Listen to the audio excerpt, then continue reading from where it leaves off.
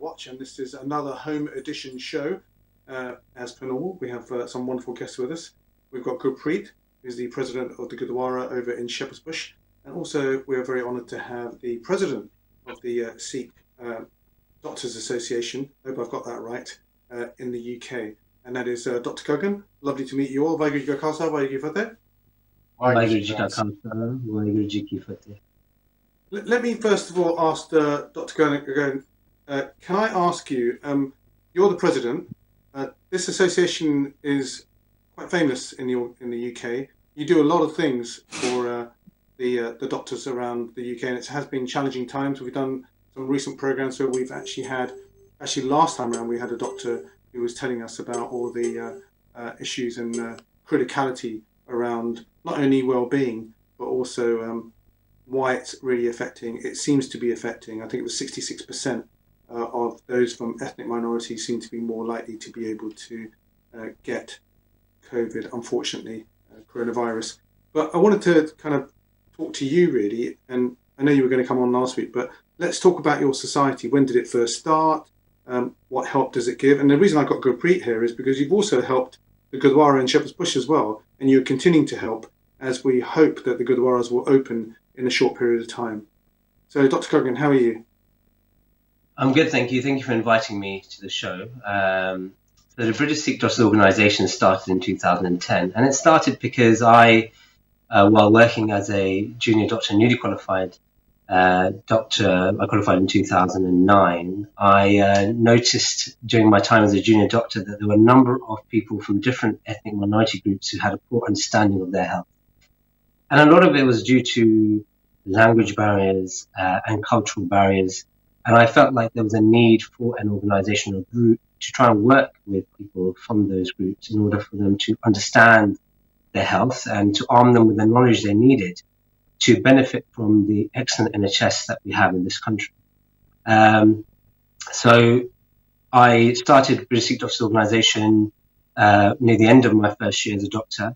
And it was only me and a friend, and it spiraled into a big organisation with hundreds of members and many thousands of very dedicated Sangha members who follow us and support us when we do our screening programs throughout the country. The idea of the organisation was, number one, to go from community centres to religious centres, regardless of what religion or background people were from, to meet with people, to speak to them, see what they understood about their health conditions. We realized very quickly that, especially in some communities, without doing some kind of hands-on screening, people were not understanding our message, were not understanding what we were trying to tell them about their health. So we started doing screening programs, taking blood pressures, checking people's weights, and blood sugars and so on. And by doing screening, we were able to use it as a tool for education, and it works very, very well. And we have been screening for the last almost 10 years now. It's our 10-year anniversary in October this year. And that was one side of things. And then we very quickly went into the education and mentoring side of things. And we've been educating and mentoring a lot of medical students, dental students, ophthalmology, optometry students, pharmacists, and so on for the last 10 years. And mentoring young A-level, GCSE level students who would like to get into higher health education. It's fantastic. The British Sikh Doctors Organisation takes no money for it. We just need professionals. We absolutely love it. We enjoy it. And we have dedicated people from all backgrounds working with us. It's absolutely fantastic. And it's what keeps us going, the beauty of serving the Sangha and helping our fellow man, regardless of background. Do you find that it's kind of a two-way street? Because I've designed a few mentoring systems in the past where they talk about a mentor and a mentee. And then they do say in management speak that the mentor gets something out. It's not hierarchical. It's more peer-to-peer. So people are able to understand what's actually happening out there or what's happening in their communities. And then you can come back as a mentor and actually change the way in which education programs work or outreach programs work. And we're going to talk about a specific case with Gurpreet about what you did in terms of understanding the requirements for from a Gurdwara perspective. You know, they needed a piece of equipment and you were quite advisory in that sense. But do you think the mentor-mentee relationship actually really does work in your organization? Yeah, I mean, it's phenomenal. I mean, we're always learning. One thing about healthcare is it's estimated every 5 years that healthcare knowledge changes massively. We, as well as supporting people, we learn a lot from them. A lot of our doctors and dentists have said to me many times that actually serving the Sangat, doing the mentoring programs, doing these screening programs, they've learned a lot about how different people perceive health and understand health education. Absolutely. I mean, it's always a two-way street. You always learn and gain knowledge from the people you mentor, as well as them gaining something from you. And that's what makes it such a beautiful relationship and such an important relationship to have. And, it's the best thing about it is in 10 years that I've done it, I've gone from being a junior doctor to a consultant now. And in that time, there's a lot of the people we mentored have now entered, been through higher health education, and now are doctors or dentists or pharmacists. It's absolutely phenomenal. It's amazing to bump into them in the hospitals or meetings, conferences, even around the world. And actually, it's quite emotional. It's lovely to see that they learn from you, and actually, often they're presenting things at these meetings, at conferences, and you're learning from them. It's phenomenal. It's fantastic. Brilliant. Let's talk about that outreach program that you did. I'll bring Gurpreet in. Gurpreet, good to see you. It was so wonderful. And I was talking to you earlier about this, and it's interesting that the Gurdwara had a particular requirement for some assistance. I'm not going to steal the thunder about what you guys did, but effectively you were in contact with Dr. Gagan, and you did consult both together on the best way forward with a defibrillator. Is that right? That's right. So we felt we needed a defibrillator in the event that someone was having a heart attack or some condition where they would have needed to have use of a defibrillator to save their life. So it was great work with Gagan Singh because he was able to specify what the right one was, figure out where would be the best place to mount it, and also getting around to having people trained up on it. But we were very lucky as British Sikh Doctors organisation actually donated that equipment to the Gurdwara Sahib. So we're very, very fortunate and very honoured that British Sikh Doctors organisation did that seva for the Gurdwara Sahib. And what's interesting is that moving forward, sadly, because of the environment that we're in right now, and we hope that things will get better as we move forward over time, and eventually there will be a vaccine. But for the moment, as the world is kind of loosening up the lockdown, there are obviously still dangers. I've got a particular question that I'm going to ask both of you about. I mean, you're both very learned in terms of statistics, as well as, from your law background, Gurpreet, and Dr. Gagan in terms of statistics, because it seems to be led on statistics. A lot of the government policy seems to be going down that direction. You, as a doctor, are advising the Gurdwara in terms of, when it does open up again, how we can have safety amongst the Sangat, where they sit in the Darbar Hall, when they go down to have langar, the actual, it is limitations because not everyone can come. It's going to be difficult. But my question really is around, is statistics the only thing that tell us where we're going forward? I mean, we're relying on that. There must be purely other areas that we can use to gauge how much we lock down, because this big argument is that you can break this lockdown if there was more testing in place. But it's also about analysis as well, isn't it? Because it affects people in so many different ways. Yeah, so, the most important thing to understand about COVID is that there's still a lot of people out there that think it's just like the flu. It's not like the flu. I've been working the front line now for 8 weeks. My life has completely changed. And I've been seeing it firsthand. And I always say to people that only people working the front line really are seeing the health implications of COVID. One day patients are well, and the next day they're nearly dying or have passed away. And the intensity of work that we've been doing for the last 8 weeks has been massively increased, and we're already a very busy and stretched service.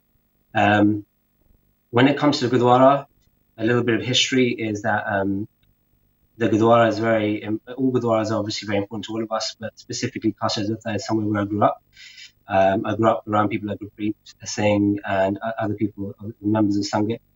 And one of our first ever events as a British Red Cross organisation was at Qasr Jatha. And one thing that stands out about that event was, and Gurpreet may not remember this, but there was a person there that day that had a heart attack. And that same day, we met somebody who ended up actually being in an abnormal rhythm. Their heart was in abnormal rhythm. And if we had had the defibrillator there at the time, and the ambulance had not arrived in time, it did for both patients, for both people, I should say, those people could have passed away. And, you know, thanks to the fantastic team that day and being in God's house, they both survived. So we were very passionate about getting defibrillator to every Gurdwara, and Qasr Jatha was one of the first places because the NOW committee, the same members of the committee that are now there, were very forward with me and said to me, look, again, we need to do something. We need to think about getting a defibrillator. They knew that we were running a project called Servo in Medicine, the memory of one of our senior trustees and optometrists that sadly had passed away a year ago before we got the defibrillator. And we wanted to do something in her memory. And we got a fully automatic defibrillator for the Gurdwara. So it doesn't require training. In fact, the machine basically tells you what to do if someone collapses. It will tell you when it needs to fire. And we thought it was the best thing for the Gurdwara. It's an expensive piece of kit, but I must say the Gurdwara were very good at accommodating it and finding the right place to keep it with me and the rest of the team. And it's in safe hands. And we promised that if and when it's ever used, we will help to replenish the pads and the batteries when it's required. When it comes to COVID, I agree with you. Yeah, there's a high risk now that Gurdwaras are going to have people that come in and that could be very unwell without knowing they're unwell. And we now know that people with COVID can present with anything. You know, we're not seeing people just present with a cough and a cold and a high temperature and also taste and smell, which was added to the list of the government signs that highlight that people made. Isn't that right? Sadly, only recently added. It was overlooked. Other countries had. Yeah. Well, actually, it was only confirmed today, actually. So, and actually, I think we, as physicians, as doctors, we know many people who had that sign and then were then diagnosed with COVID. But in older people, and a lot of our Sangat is older, and these are over 65-year-olds, we're seeing them present with other signs. We're seeing them present with collapses, with falls, with nausea, with vomiting, with diarrhea. There is no clear set of symptoms, signs and symptoms for older patients. And we're seeing that in the hospital every day, and it makes things very difficult for Gurdwaras because they will only know what to follow as per government guidance, which is very, very important. So having a defibrillator available is important at this time for that, for that reason, because some people just won't know they have COVID because they will think they will either have no symptoms and they may have their first symptoms of Gurdwara. That may well be a collapse and a cardiac arrest. In terms of stats, before we get to the BAME issue, which I know we're going to talk about a bit more, the most important thing for the Sangat to understand at the moment, and the Gurdwara to understand, I know again, is we're involved in discussions through WhatsApp and face-to-face, well, not face-to-face, but socially distanced discussions between us in the past, that we need to keep what's called the R number down throughout the UK. So what that means is we need to make sure that we are not in a position that one person can infect many people. So we need to make sure that the Gurdwara runs its divans in a way that people are socially distanced, not mingling too much, shorten the divan so people are not being social after the dars, staying back and having a chat, meeting up. Unfortunately, traditional jar and milk that we used to enjoy after dars will have to stop temporarily. So all these things need to be reviewed. And the Gurdwara Sahib really took fantastic steps. And as soon as I spoke to Gurpreet and the team about stopping divans going virtual, these guys were amazing. They bought new equipment to make sure that they could see the divans. They turned their langar halls into community hubs and provided NHS staff and vulnerable people with food and drink. So they have taken the steps, and I'm confident that when Gurpreet and I get a chance to talk after this with the new government guidelines that have come out, we will be able to work out a good route to reopen the Gurdwara as a team. But the most important thing will be is knowing how much space we have in the Diwan Hall, knowing how we're going to keep people 2 meters away from each other. It may mean that we have to put signs down around, even on the actual chadra that people sit on. May need to think about that. And also thinking about how we're going to people into matate, because actually that's dangerous in itself, and how we're going to maintain hygiene around Maharaj, which is massively important. So these are all things to consider. I never thought about that, actually, about when you do matate as well. You know, it's a new one on me. I mean, just before you came on, we were talking, Gurpreet and I were talking about simulation, right? And I think you have, Gurpreet, if I could hand over to you for a second, you have consulted with Dr. Kogan and others, and you worked out a method, you've tried to simulate it. There's obviously a level of confidence. One of the things that we spoke about is we can't control kids. You know what they're like. They run around. Yeah. So it's going to be hard, isn't it? Yeah, it's not going to be easy. You've got to be very controlled. You've got to do your risk assessments and consider these issues. So we've already measured up at Diwan Hall. We know how many people we can fit in, keeping them 2 meters apart. Again, around Matha Tek, making sure we've got a plastic matting there, but with antibacterial wipes. So after someone has Matha Tek, they can take a wipe that area, and they can then go dispose of that wipe and wash their hands again. So it's, again, keeping that sucham, keeping themselves clean, letting them know that if they're going to do a parikrama of the Maharaj, don't touch their palki. You know, just keep your hands to yourselves. Make sure people are wearing face masks.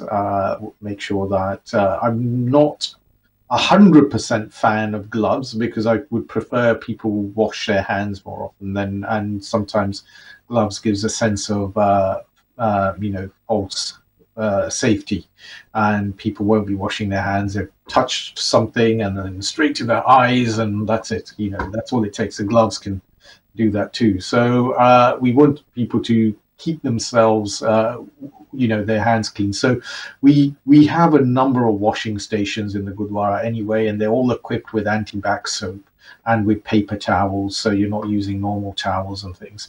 That we had anyway, but in addition, to reinforce that, along with the markings on the floor, keeping control of footfall as to who's walking where and which way in, which one way out, and keeping sevadars there to control that and controlling the numbers that come in. We feel we can do it. To further arm ourselves, we're introducing a few anti-bac spray stations where you can just put your hands underneath, and it will, without touching, a spray will come out onto your hands, and you can give them a wipe and cleanse yourself of any bacteria. So we're putting measures in place. We will have to do lessons learned, see how did it go on the first day. Did we notice any risks? Was there anything that we were worried about? Because we got to keep Sevadars safe, we got to keep Sangat safe, and we got to keep the the Granthis safe. So there's a lot of responsibility here. But on top of that, we want to make sure if and when we do open, well, it's not if, it's when we open, we do so in a safe manner, and that we can keep everyone safe. And that's where we rely on British Sikh Doctors Organisation, liaising with them, getting that advice, so we can do this in a safe manner. I think what's interesting is, and I know recently, I think it was yesterday, you tweeted something, Gurpreet, about, and it is related, Dr. Kogan, because one of the things that the government's looking at the moment is the places of worship, and we really need to have proper Sikh representation there. I think, Dr. Kogan, some of the advice that you've given right now is actually also applicable to other places of worship. And it's another form of seva, if I could suggest that, would be, isn't it great that the thought that you have both put in to the Gurdwara, that would apply also to other places of worship as well. And whether or not they're doing it or not, or whether or not there should be some collaboration on that level, is really more of a question for you both. Gurpreet, a question for you, just to end the show with, about where is the representation from Sikhs, from Sikh Gurdwaras, And Dr. Gogan, do you not think that there should be a common task force that's been set up connected to the medical industry that is actually advising on best practice for different places of worship? Because there are commonalities and there are also differences as well between different churches and the way in which they worship God. I mean, I'll ask you first, Dr. Gogan, and if you could pass on to Gurpreet about the political side of things. So, Gurpreet will talk more about this, but one thing Gurpreet and I always agree about, and we know this, I know from social media recently where we've been tweeting about these things, that there's so many groups, so many people doing, and usually doing the same thing. We're all singing from the same sheet, if I can say that. We all want to do the same thing. We all want to help people. I think it's very, very important that there is a task force which involves Sikh leaders or recognized Sikh leaders who represent Gurdwaras, because we're talking about Gurdwaras here, and people who run churches should be representing themselves and so on. So people who represent the places that they're running should be involved in the task group. But I also think it's important to have people who have an idea of how the government works, how these senior level government bodies work, should be involved in this. And there should be a doctor who is from a doctor from each faith background should be involved in the discussions, because obviously they'll be able to support their faith leaders in understanding the medical side of things. Gurpreet, what do you think about that? I know you've been talking about it a lot in the last. Gurpreet, a few words, because we're going to close in a couple of. That's sensible advice. So the issue we've run into is that the government did put a task force together, and there's all the faith groups except for Sikhs, the advisors are actual religious leaders, people involved in places of worship or connected to places of worship. But the Sikh representative was from a professional organization, a professional networking organization. And this has had Gurdwaras over the weekend up in arms saying, well, hang on, we know what's involved in Gurdwaras, we know what's involved in conducting Anand Karj, conducting funerals, conducting other programs and divans. Therefore, we need to be leading on this, because we feel that a professional organization won't be aware of the nuances.